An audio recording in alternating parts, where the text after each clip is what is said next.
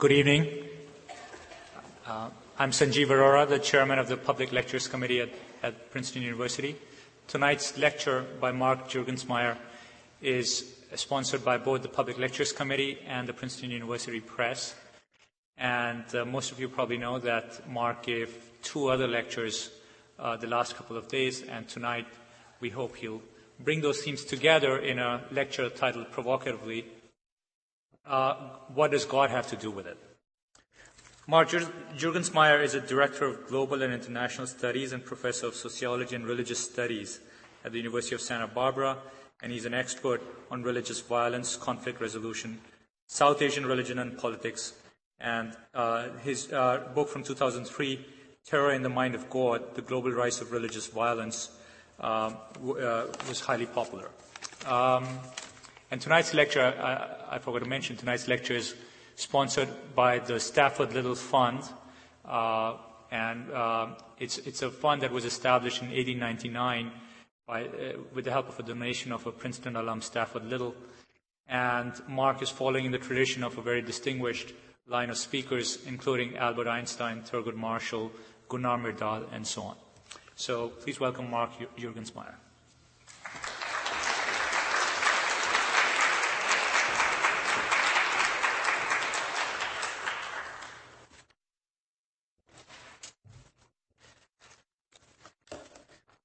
Well, thank you very much. I'd like to congratulate you on your perseverance and persistence, those of you who've suffered through one or more of the previous lectures. And for those of you who did not, I'll give an instant replay, kind of synopsis to bring you up to date of where we are in this discussion of God and war. And the lecture for tonight, what does God have to do with it? Well,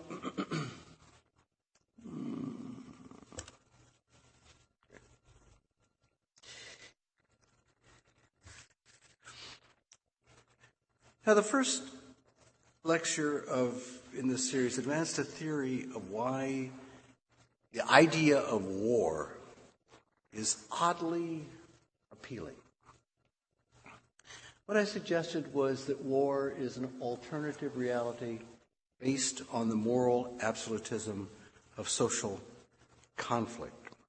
It's an idea that appears in a time of social discord, and it offers an alternative framework of order in which the imagined source of the problem, the evil enemy, is confronted and ultimately conquered, and peace reigns supreme.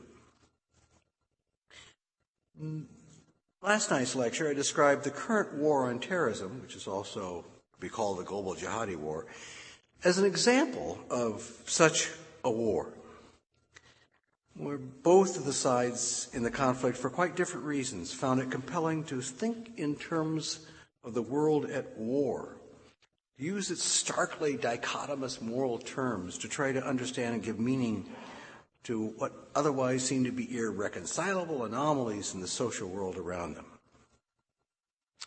In tonight's lecture, I want to understand what God has to do with it, what religion has to do with war, and with the war world view. I want to probe this dark attraction between religion and violence, to try to understand why they seem to compel a friendship with one another, try to make sense of the role of warfare in the religious imagination and the place of piety in embracing war. And ultimately, I want to think aloud at the end of tonight's discussion of how one can imagine war without bloodshed, even though ultimately we may never be able to be without the idea of war. To start our thinking tonight, I want to turn to an interesting literary phenomenon, the Left Behind novel. Some 65 million of these things have been sold in the last couple years. One of the most astounding and profitable publication ventures of all time. These books, the series of novels, was conceived by an American Christian evangelist, Tim LaHaye, as a way of telling the story of the New Testament account of Armageddon, which is set then in a modern milieu. Together with a novelist, Juergensmeyer, they have completed by this year some 11 of the proposed 14 novels in the series, almost all of which have topped the New York Times list as soon as they were published. Now, these novels are about a fictional account of a group of Christians who were somehow left behind. Well, they were not quite Christian as much as the Christians were. The true Christians were at the moment of rapture, this great moment at the last days when true Christians would be whisked up to heavens and the rest of us would be left behind. But they then, quasi-Christians, converted, and they managed to endure through all of the tribulations, literally the trials and tribulations that came at the last day, the rise of the Antichrist, the great travail, the great conflagration of civilizations that appears at the end of the world. This is what the stories are about. For those who are really dedicated and interested in the novels, there is a chat room called the Prophecy Club, in which they post messages to one another. And on one of these fairly recently, one of the readers despaired. She wrote in the little message that she left on the bulletin board of the chat room, she despaired about the current crisis in the Middle East. She said, "I've never had such a bad feeling about a war before," she said. She said her heaviness of heart was due to the ominous portent that the situation in Iraq has for things to come. It was certain, she said, that from what she understood reading the Left Behind novels, that we are in fact living in the end times. And this war with Iraq is the precursor war to Armageddon. She was certain of it. And she concluded with saying that never before have there been so many evil signs as now in history. Now, this interesting internet posting by an ardent reader of the Left Behind novels indicates several things of significance to our discussion about religion and war.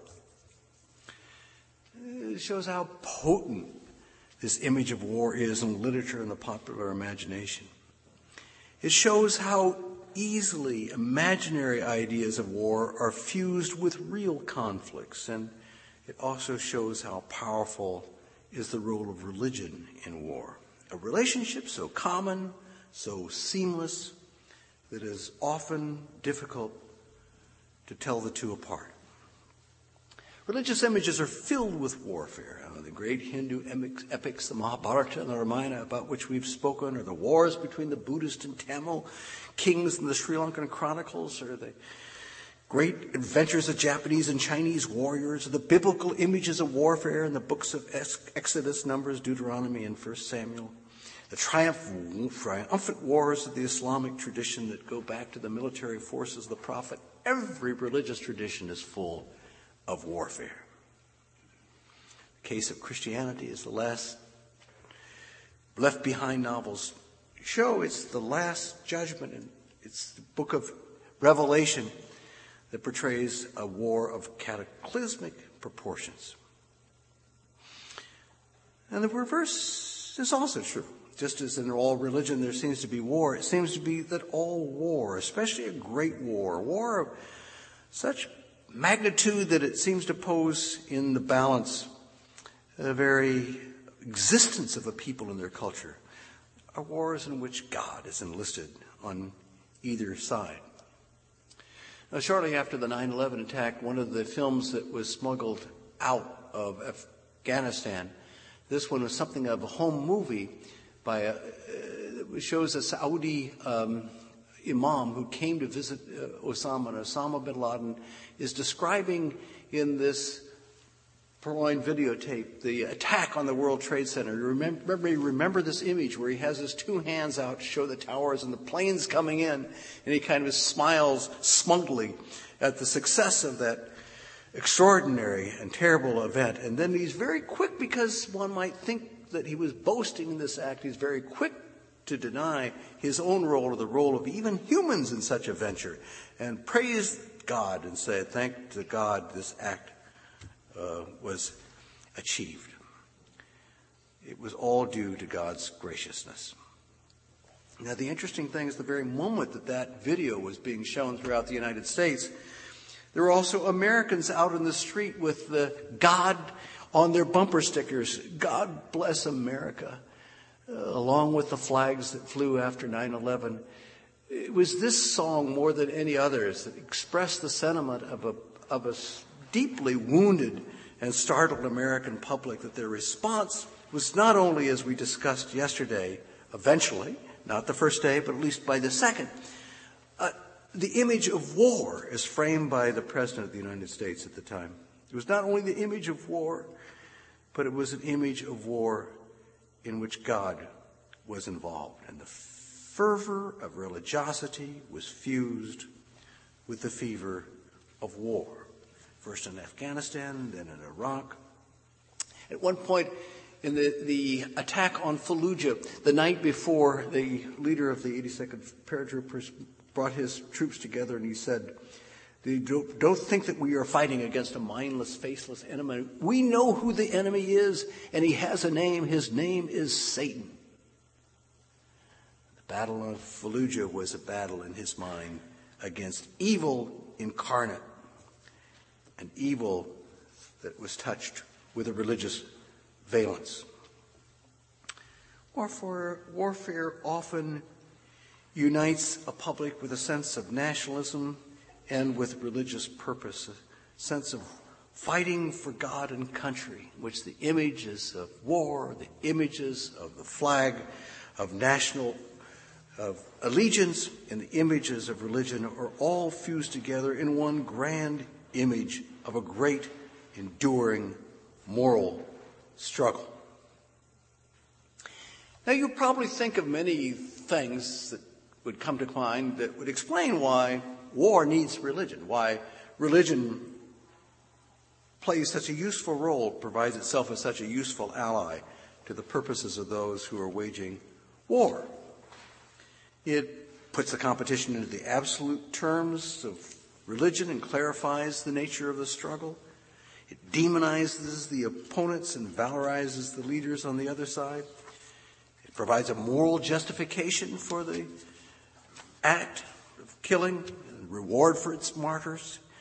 And the networks of religious institutions are ready-made recruiting grounds, especially within the jihadi side of the current struggle. And the blessings of the moral authorities give a reason for acting, and religion can give a way of personalizing political issues, so it's not just a matter of fighting for an abstract policy, it's a matter of fighting for truth and one's own self.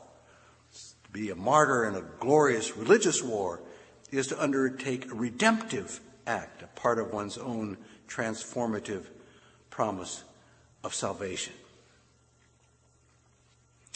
So in all these ways, it's clear why religion is useful for war.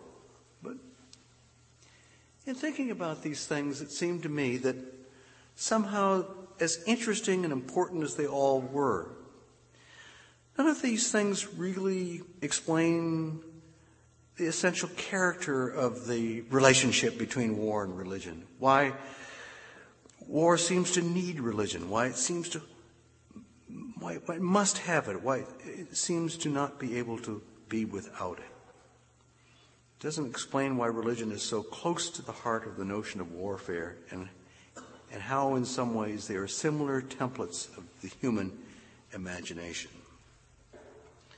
So that's what I want to think about.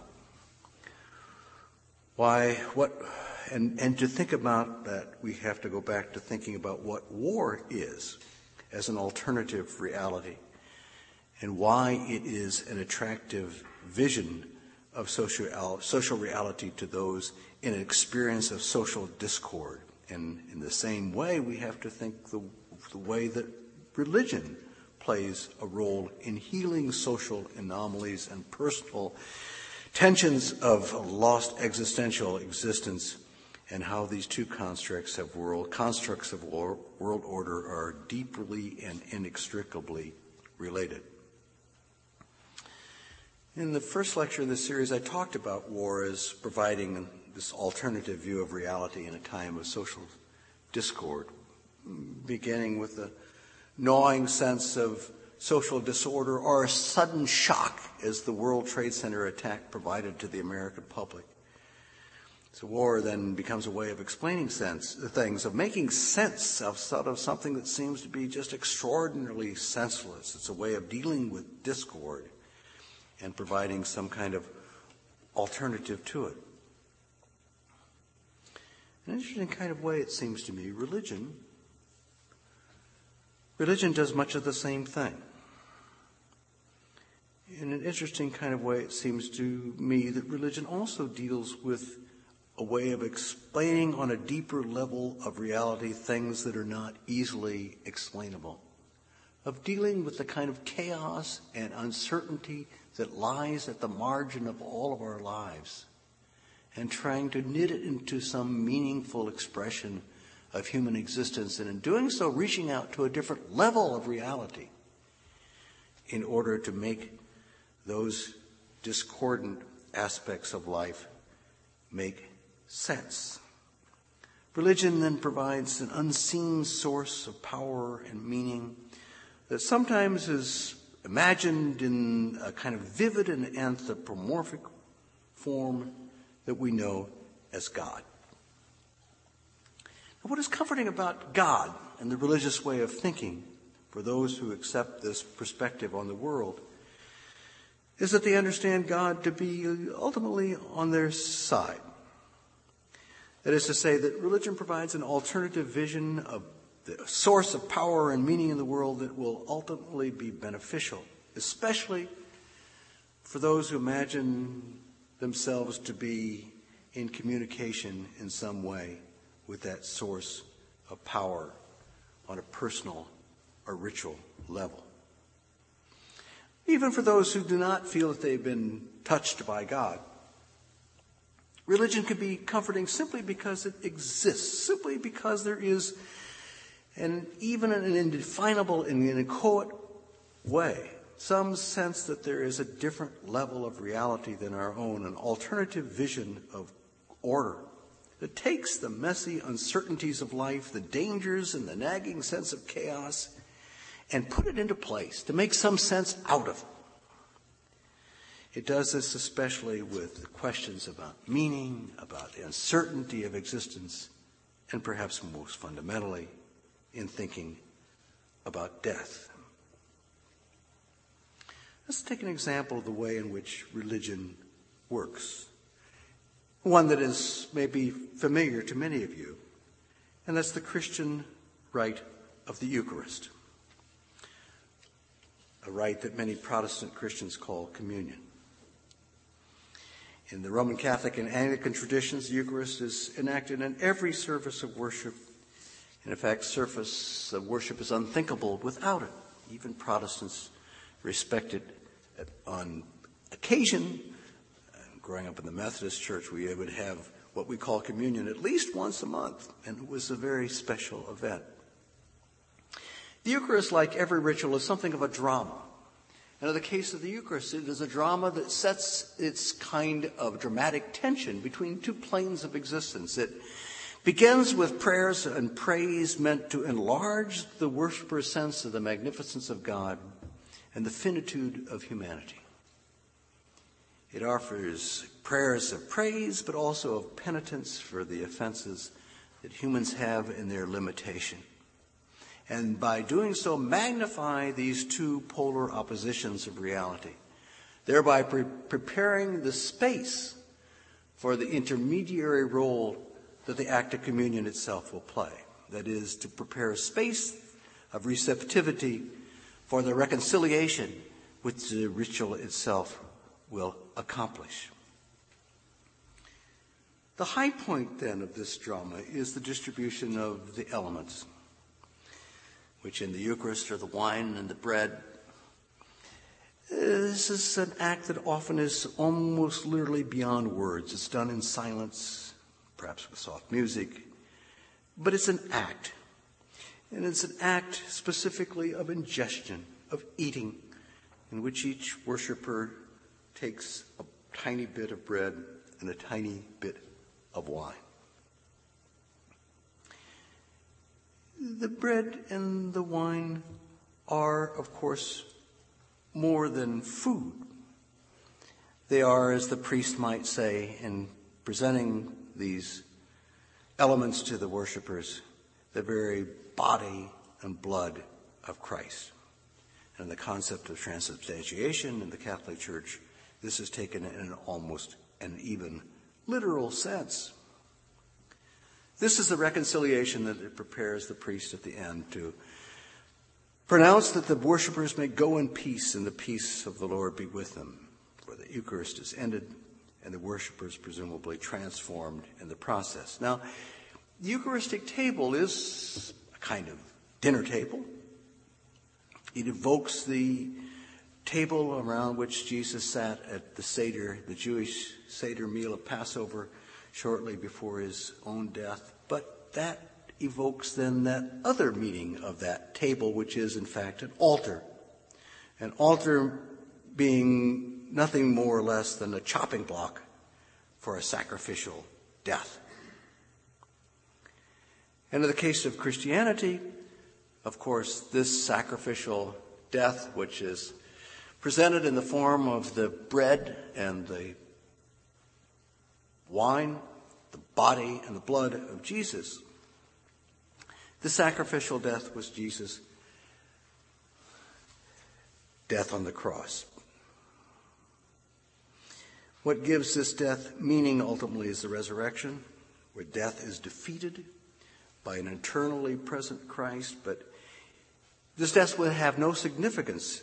This resurrection would have no significance if the death were not real, if it not were portrayed in all of its gory and vivid detail, as in fact a sacrifice, a killing, a loss of blood, a severing of body in an act that is ultimately an act of sacrifice. The central act of sacrifice in Christianity unites it with virtually every other religious tradition on the planet. I cannot think of a single religious tradition that doesn't have in some way, in some form, an act of killing, whether it's this goat that's being killed in a Hindu sacrifice or by Muslims on the Eid of the Eid al-Baqarah, the Eid of the goat, literally. Whether it's traditions either symbolically or in real ways through the actual killing of a body. Even the Aztecs have evidence of human sacrifice as a part of their service. Extraordinary notion, sacrifice, that is so close to almost every tradition on the planet. A lineage of scholars from Emile Durkheim to Sigmund Freud to the contemporary thinkers like Maurice Bloch, René Girard have speculated on this centrality of sacrifice and what it has to do with religion, why it is so significant for the religious, the activity of religion itself. Freud talked about sacrifice as a symbolic displacement for real acts of violence. Those in the Durkheimian tradition talked about it as something that overcomes the sacred and mundane levels of human existence. But in all of these cases, the scholarly points of view, as different as they may be from one another, agree on some fundamental things. That sacrifice is close to the heart of religion, both because of ubiquitousness and because of its antiquity, and that in some ways it is fundamental to the religious imagination, and because, if for no other reason, it is about death. Hence, there is near unanimity to the notion that central to every religion are ritual expressions of killing and dying and ways of thinking about death. What strikes me as interesting about these symbolic rites of sacrifice is that they're always found within a larger context of religious behavior. That is to say, they are not just acts of killing by themselves. They illumine some larger process, moment, or meaning within the tradition in which they appear. It gives meaning to the significance of the rite. the case of the sacrificial elements of the Eucharist, they take place within a ritual designed, as I just mentioned, to magnify the differences between the sacred and mundane levels of existence, to highlight the tension between them, to give open space for the reconciliation which rituals of religion are meant to accomplish.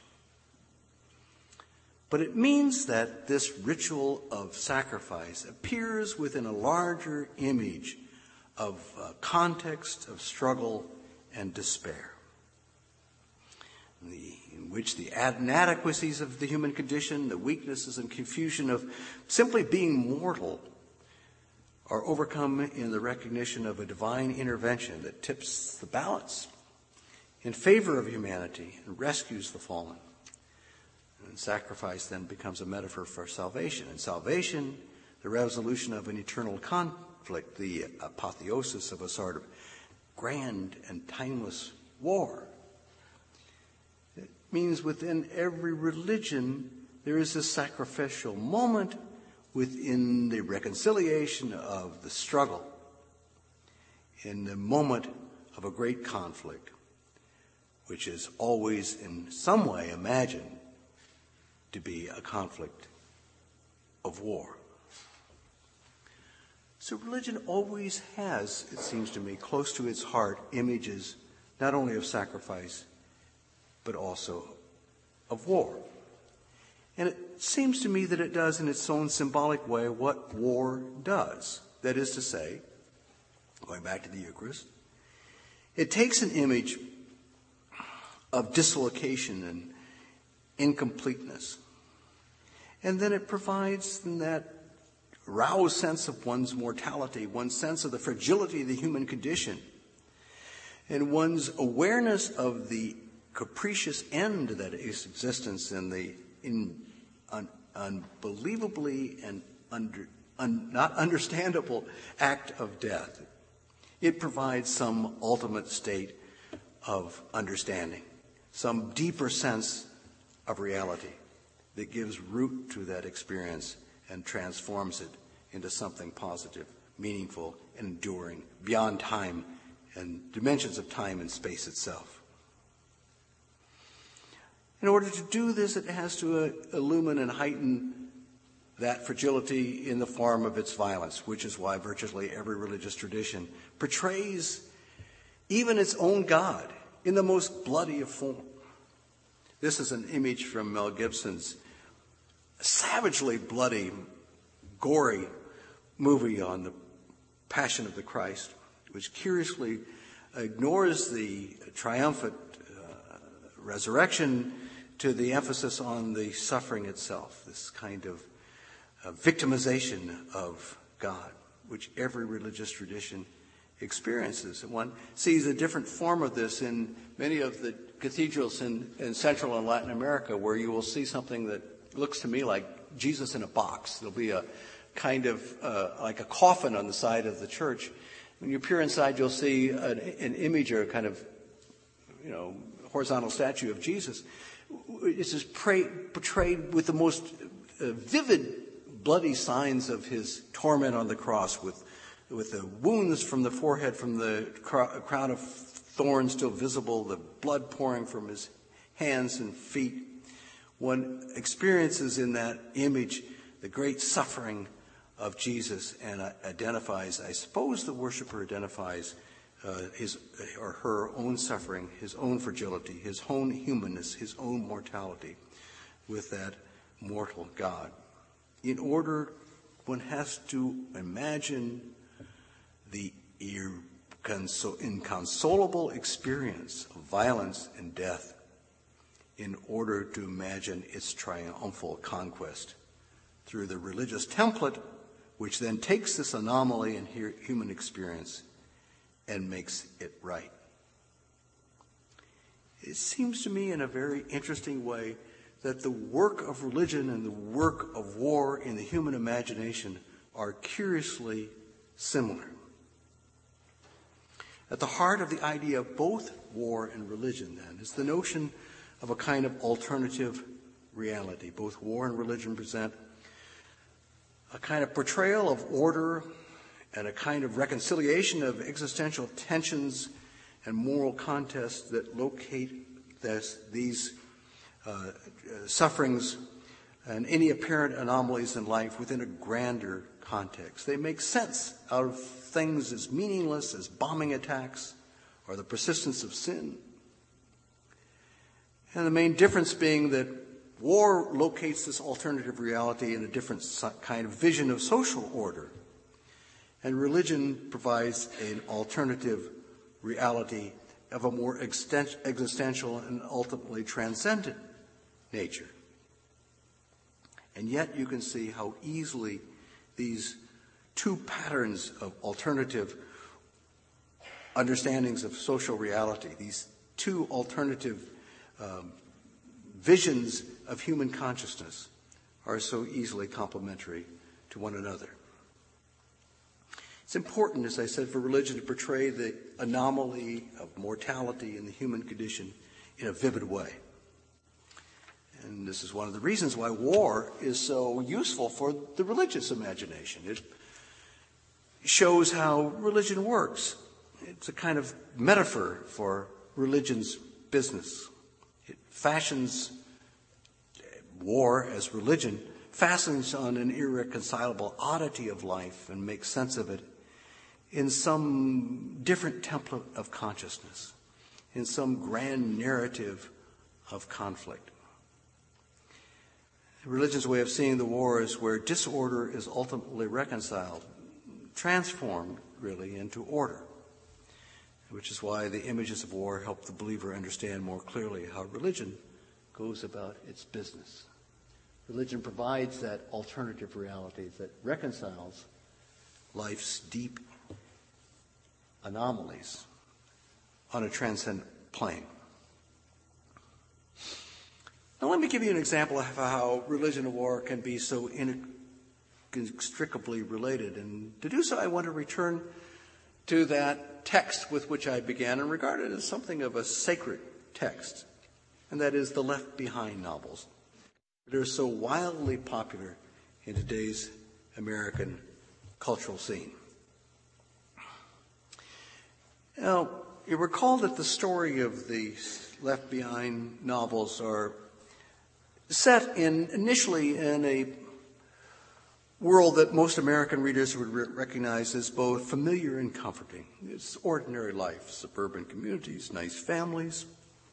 People are going about their ordinary business in extraordinarily ordinary ways, and yet, in the midst of these niceties of ordinary life, they become rumblings of things that are profoundly out of sync. So increasingly, the spiritual sterility of what passes as normal society is portrayed with a hard edge. Weird things happen. Horrible things begin to come to pass. A heartless dictatorial ideology is gradually imposing itself on the social order. And sensitive people, faithful Christian believers, find themselves marginalized, humiliated, and persecuted in a sea of secularism. How close to the experience of many of its readers this gradually and increasingly more perverse view of reality presents itself.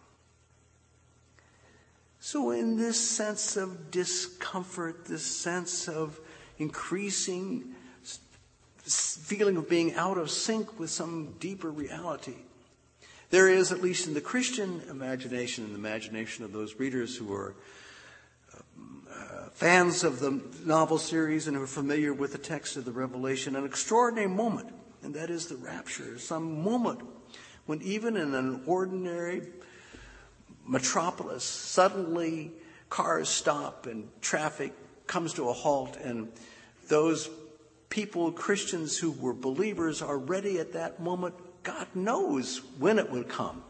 It could come at any moment. The sudden vision, world stops, Jesus appears, the rapture has begun, and souls leap to heaven.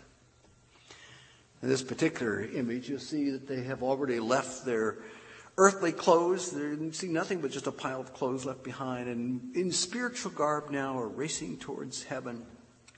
In this image, a more comic book version of it, they don't want to deal with the doffing of clothes, but rather still fully clothed, these full-bodied young men and women are zooming into heaven, ready to be united and one with the Lord. The rapture in the Left Behind novels accomplishes that union for most Christians, but as I mentioned at the outset of this talk, there were a few who were in fact left behind. This band of initially half-hearted Christians who were secularists, who were not swept up in a rapture because of the inconsistency of their religious ways, become true Christians and then persist through what then are a series of horrible, horrible things that occur to the earth, some terrible moments of the social reality, a series of events called the tribulations in the book of Revelations, cataclysmic acts, earthquake, fire, demonic beings, the rise of the Antichrist, this satanic figure that emerges and who is portrayed in the Left Behind novels as the Secretary General of the United Nations, who then has evil desires on the world and hell-bent to overcome and destroy any kind of cultural, religious sentiment of particularity in this kind of homogeneous, globalized, new world order that he is promulgating on the earth. So the great conflict in the Left Behind novels is one, in an interesting way, that is like the conflict that is inherent in the worldview of every religious tradition. That is, at the outset, a normal reality that it is in some way deeply insufficient. And a feeling of those who are sensitive to the deeper aspects of reality that somehow things are not the way they should be. And they become attracted to a different way of thinking about the world, a way in which this material world is in conflict with a more true and transcendent order that is provided to the religious view of reality. And in the case of the Left Behind novels, this reality is not just hinted at the way that it's done in normal religious language through Sunday sermons and scriptural texts, but it crashes into our mundane world into a vengeance in the dramatic moment of the rapture. But the tension between these two realities, the mundane world and the religious world, is what the novel is about. And like all views of war, which indeed it is, this conflict comes with more weight.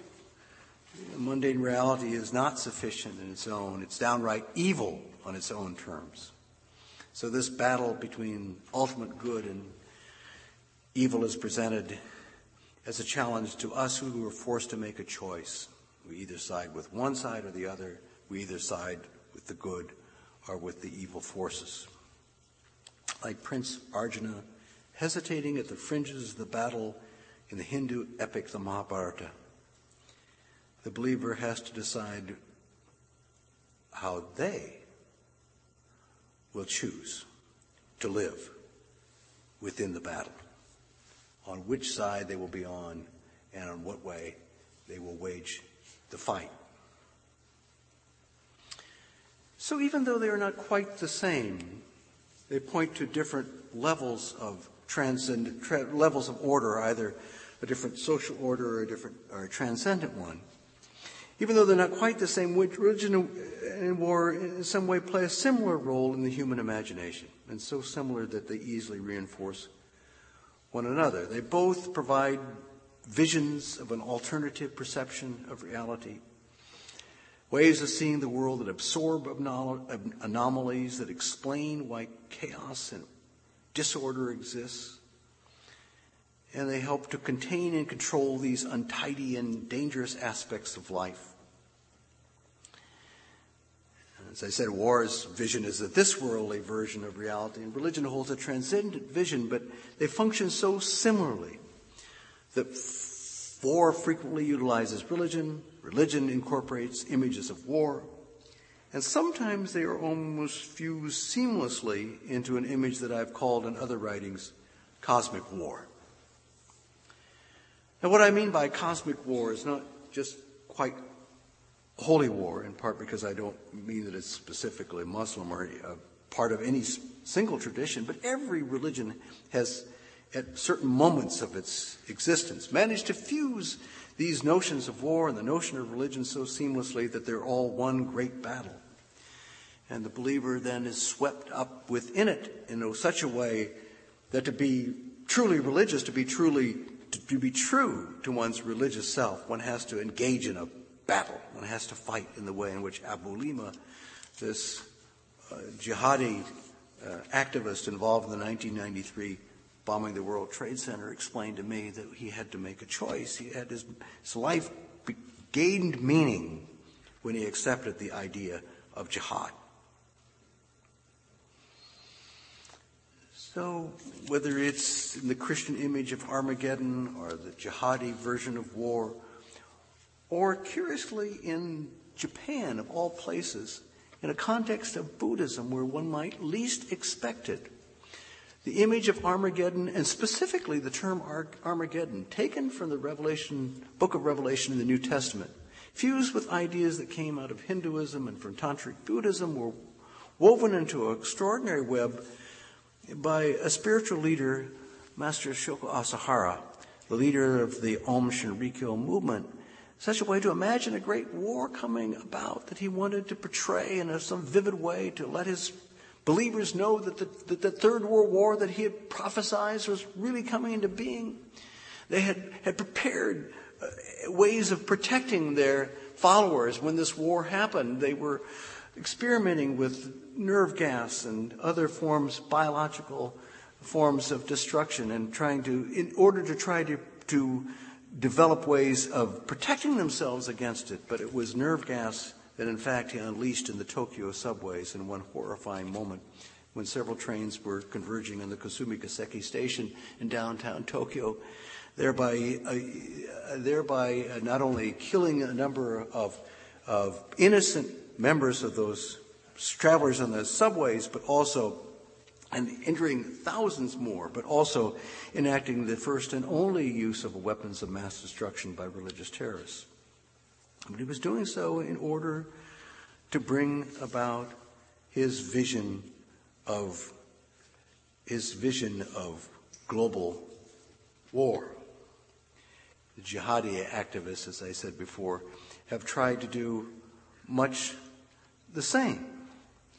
They have provided an image of conflict, image of salvation that are in some extraordinary way seamlessly fused together into an idea of temporal conquest that also meant for its believers a moment of spiritual redemption, in which conflicts for territory and political control were lifted into the high proscenium of sacred drama, and those who participated in this dramatic moment would find the release and the relief not only of social victory, but of personal redemption and salvation.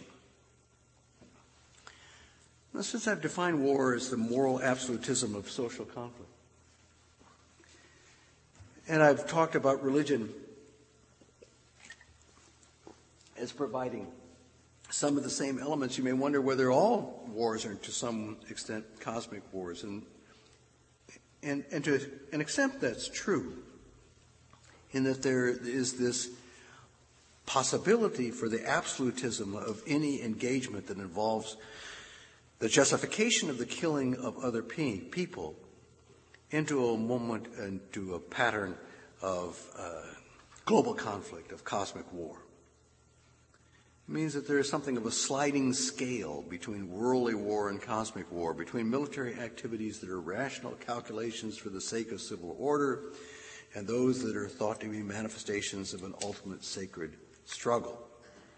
And I find it curiously interesting that often the defenders of what appears to some of their detractors to be irrational acts of absolutistic warfare are justified in terms of the rational calculation for just reconciliation of a wounded public, of a fractured social order. That these two elements are somehow not easily distinguished in the minds either of those who defend war or those who support it. The cosmic war images lurk behind virtually any form of military maneuver and their public support, as well as the worldly issues for which the war is waged. Now, if what I've said is right, if there is a kind of natural, almost visceral response of the religious imagination to images of warfare and of war to religion, if these two patterns of reconciliation on a transcendent and extraordinary plane, the anomalies and discordant elements of life, these two patterns are so similar, can you really imagine a world that has religion without war, or that has conflict without either of those images? I think this is, for the last few minutes of our time together, I think this is the issue that I would like us to puzzle over. If it's really not possible to erase the extraordinarily powerful significance of these images of warfare in the human imagination, if one looks at the ubiquitousness with which warfare is in literature and stories and religion and ritual and in human activity, can you ever really imagine a world? Can you imagine humans carrying about their task of maintaining civil order without imagining the opposite and having that opposition always at the edges of the known world, always available in order to try to make sense of, contain, control the rough edges of ordinary existence in the way that war and religion does? Is it possible, then, in some way, if we can't have a world rid of war, to have a world in which war is either contained or redirected? I think this is the topic that has consumed some of the thinking of some of the more profound ethical thinkers of history. When the Emperor Constantine embraced Christianity and made it into a state religion, he took what had been largely pacifist cult, members many of whom refused to join the Roman Empire army because they thought it would be a matter of worshiping a different god, and made it into a state religion such that religion, Christianity, this pacifist tradition, would be in the employment of the power, the potency, the expansion of the empire itself.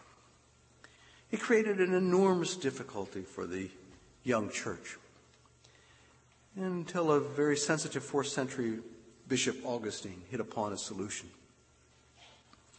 Turning to an idea developed by Cicero and the Roman tradition of Roman jurisprudence, he fashioned a notion of just war, which argued that warfare was never really justified in a perfect world, but we don't live in a perfect world. And in the world in which we live, a contained and controlled form of military response, a kind of, if you will, strategic use of employment of war, could in some ways make sense. And the just war tradition developed by Augustine and then by Aquinas, which has parallels in virtually every religious tradition, including Islam, put forth notions of balance, of defense, of the limitations both for the employment of warfare and the conduct of it, and specifically condemns the lust for power as an inappropriate reason for warfare. In every tradition, then, the just war criteria is one that is employed to try to at least limit what warfare means in the human imagination in the way that it's applied to a real social struggle. The more recent Protestant theologian Reinhold Niebuhr takes the same argument with regard to the Christian position towards Hitler and towards the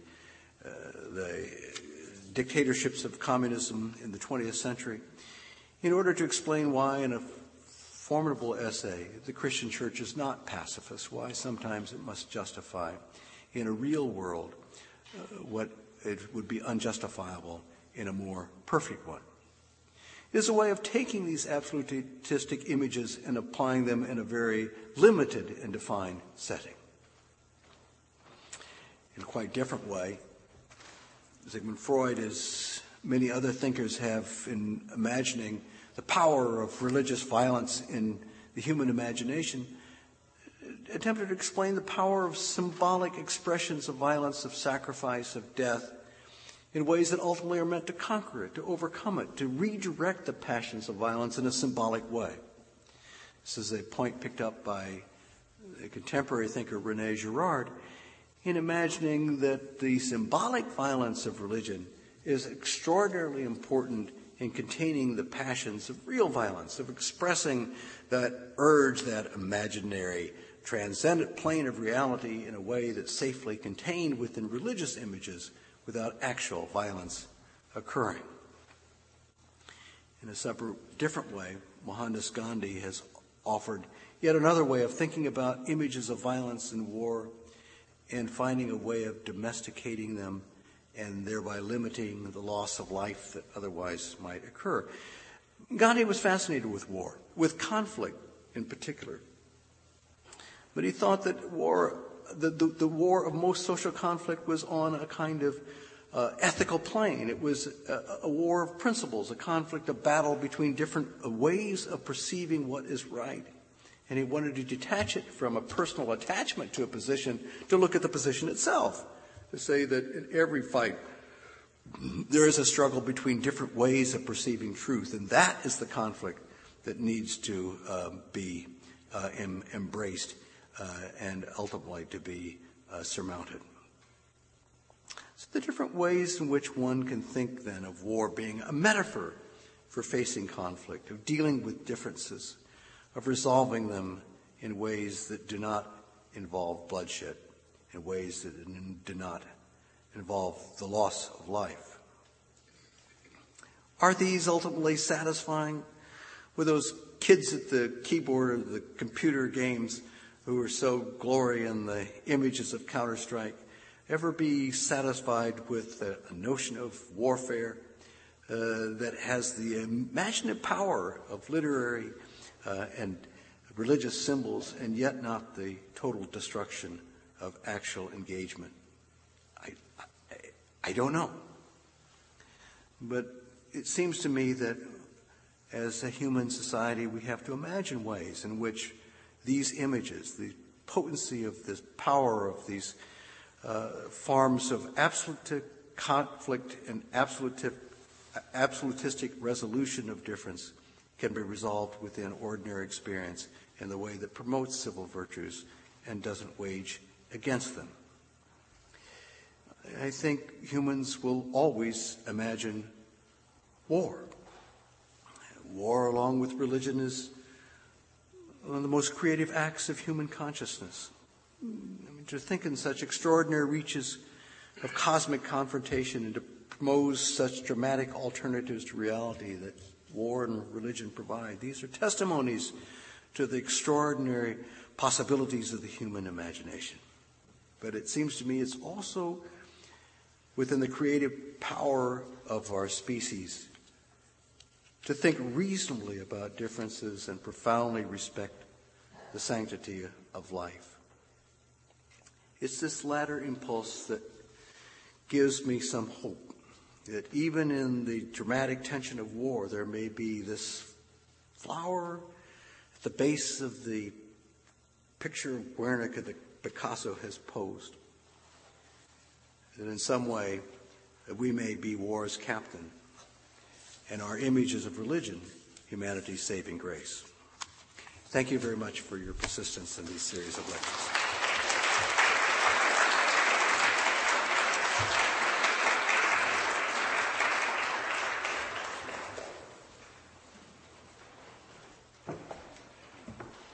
We have time for a few questions. There should be a student with a mic coming up there. There she is. So go ahead. I think you'll take questions. Sure, please. Hello. Can you hear me? Yes. Okay. My question is, one comment and then a quick question.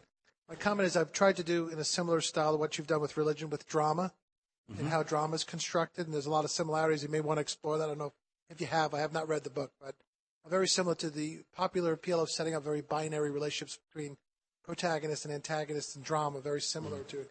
But if you follow your trajectories in terms of your thought of religion and God, could you not collapse that into the whole idea of human mental constructs in a larger framework, maybe a larger umbrella? Because I wonder, is it not, could one not make the case that the Enlightenment could fall into the same trappings that religion did in the name of getting away from religion?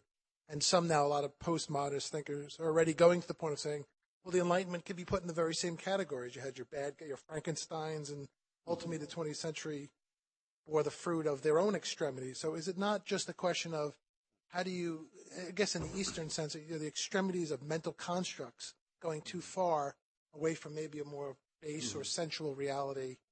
I don't know if it's a real question, but just something like that to respond to. No, I agree with you, and it is a perceptive comment, but it seems to me that what is distinctive in war and religion, in this imaginative human construct, inventiveness of the human consciousness you talk about, is the absolutism of conflict, of thinking in terms of a extraordinary conflict and planes of reality through which then anomalies in human existence are made sense of and transformed. Reason does that in a different way, taking the Enlightenment tradition. That there is, and is why, at least in some quarters, religion and science are imagined to be in opposition. Because it's imagined that science in its own way deals with anomalies, certainly in the natural order, and tries to put them within the framework of some grand vision of order, of natural law. Now, of course, science doesn't try to do that existentially or in terms of social conflict, so it doesn't really replace war or religion. But you can understand why there are religious persons who see the project of the Enlightenment as being in opposition ultimately to what religion offers.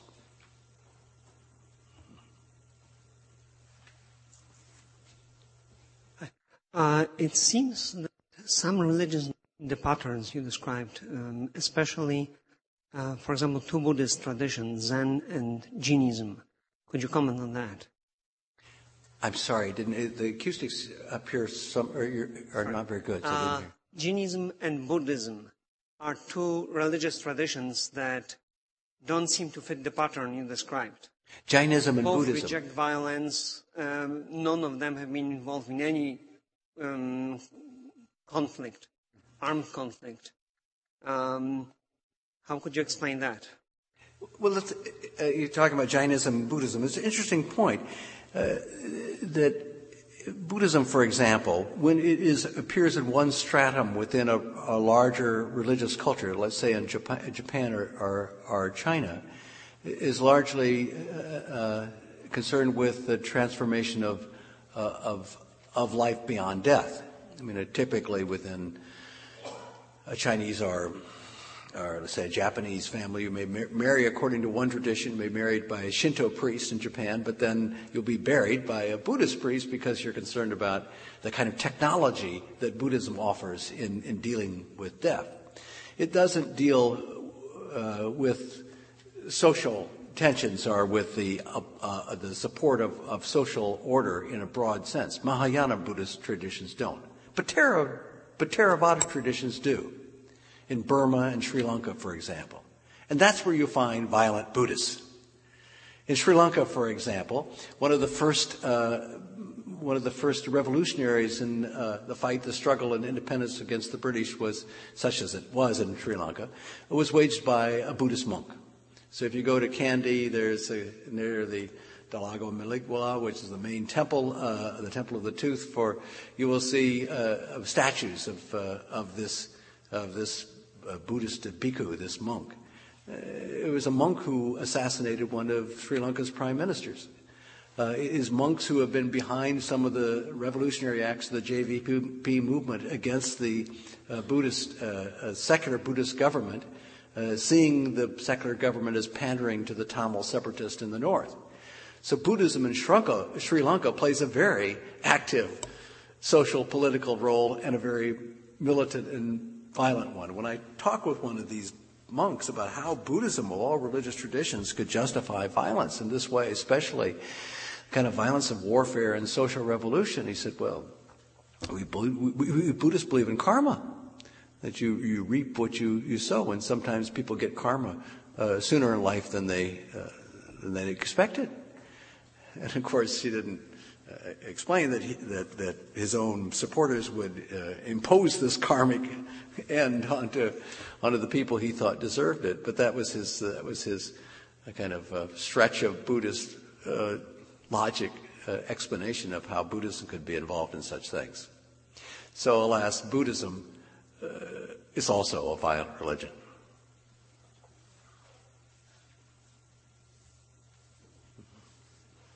Yes.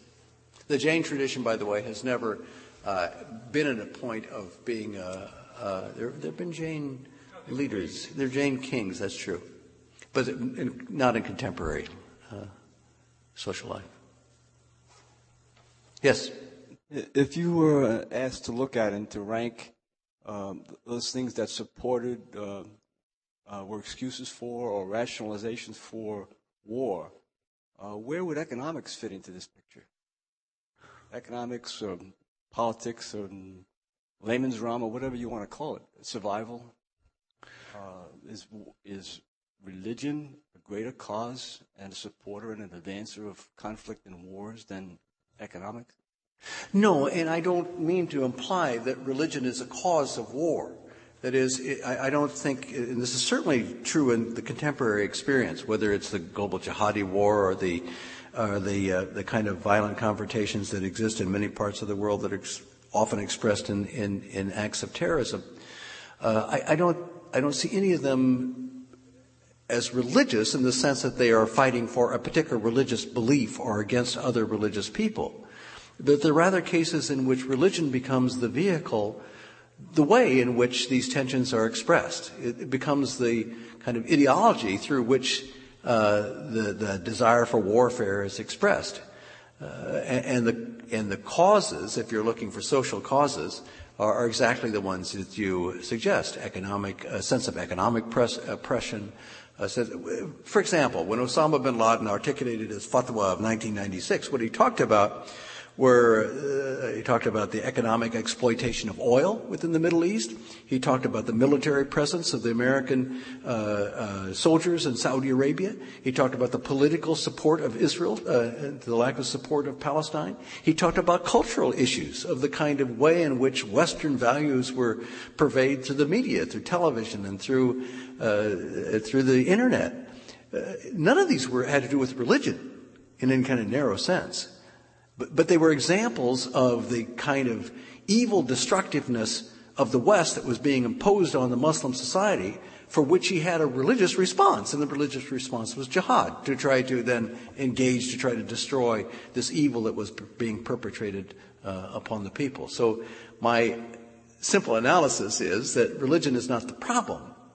It's rather the way in which the problem is then described and embraced.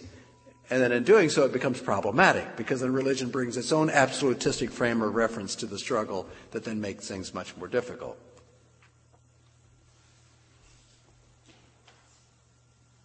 Thanks. It seems to me that you have left something out. We live in a time of tremendous cultural transformation. The universe in which we live is not what our fathers imagined it was. Human beings are not what our ancestors imagined human beings were.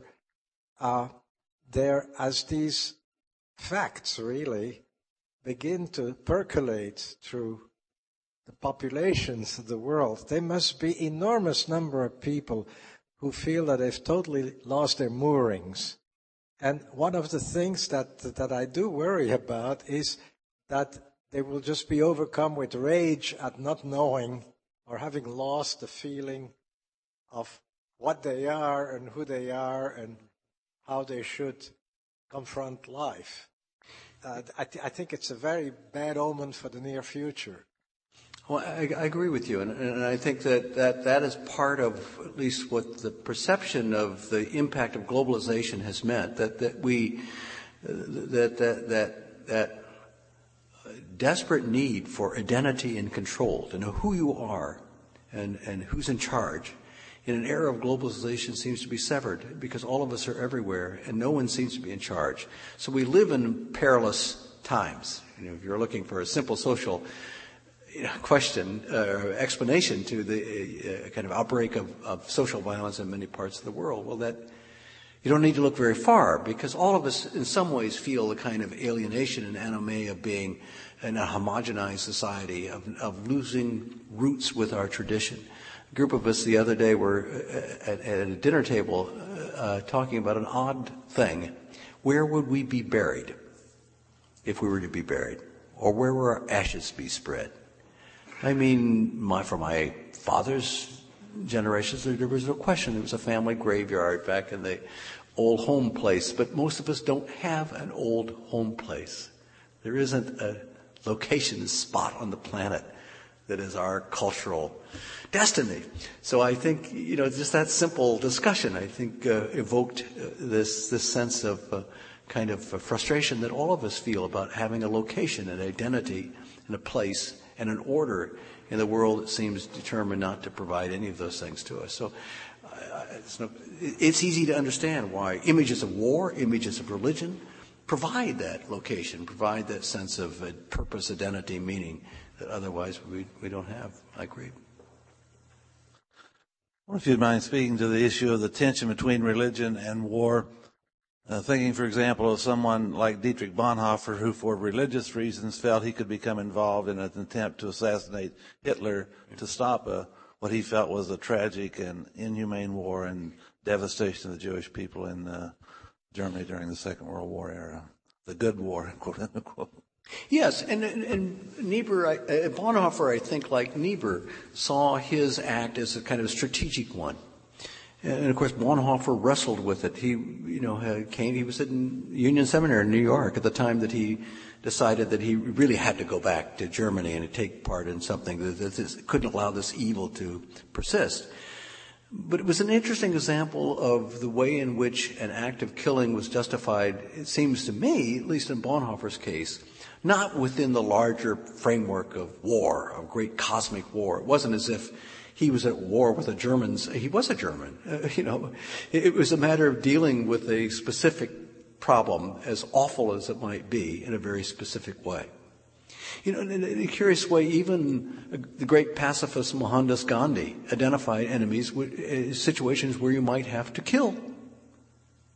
He gave a couple examples. One of the sniper on the rooftop who's shooting people down below. If the only way to stop him is to shoot him, that's what you have to do.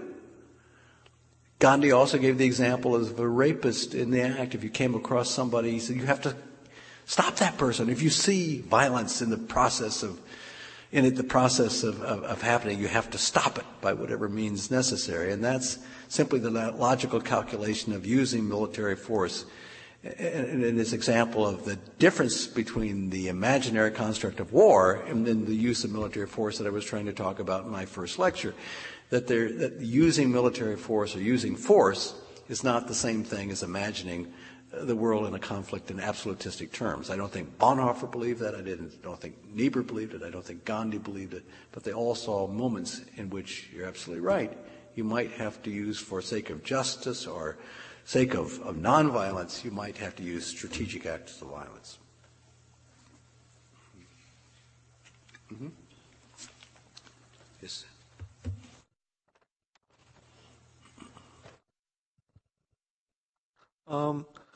Although most religions have violence is almost omnipresent to them, most religions have non-violence as a core value, such as Hinduism, which is non-violence as one of its core values, in spite of which right now in India, Hinduism is gaining a very militant color, and violence is like thoroughly encouraged by it.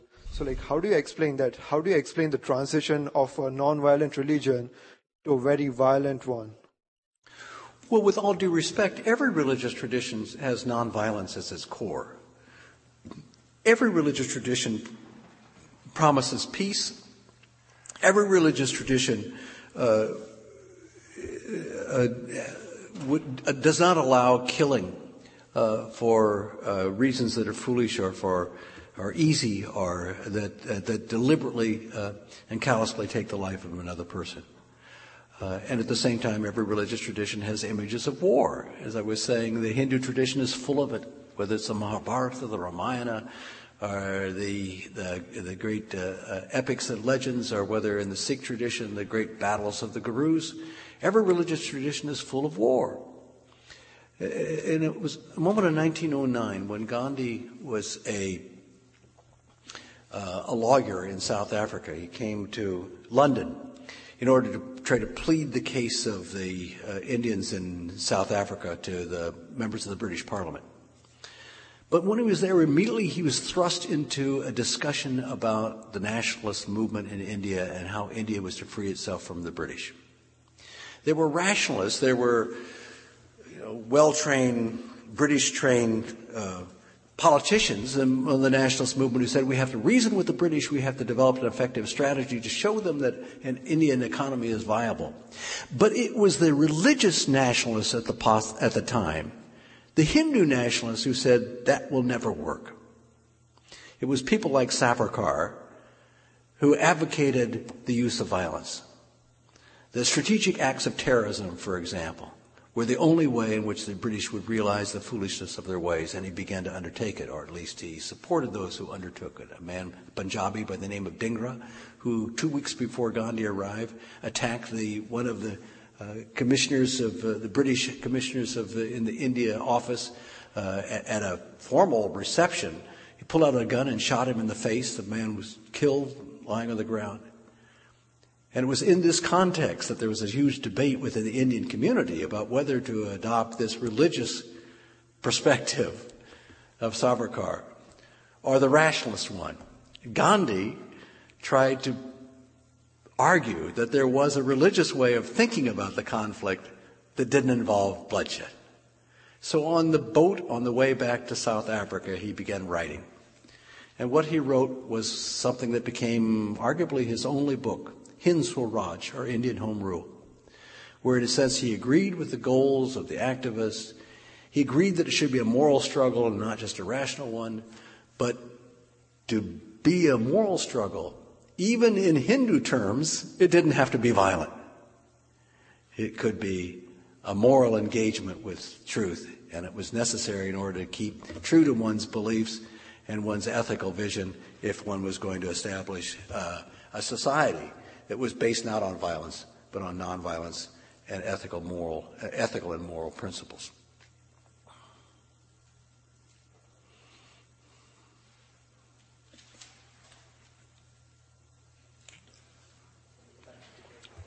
Well, thank you very much.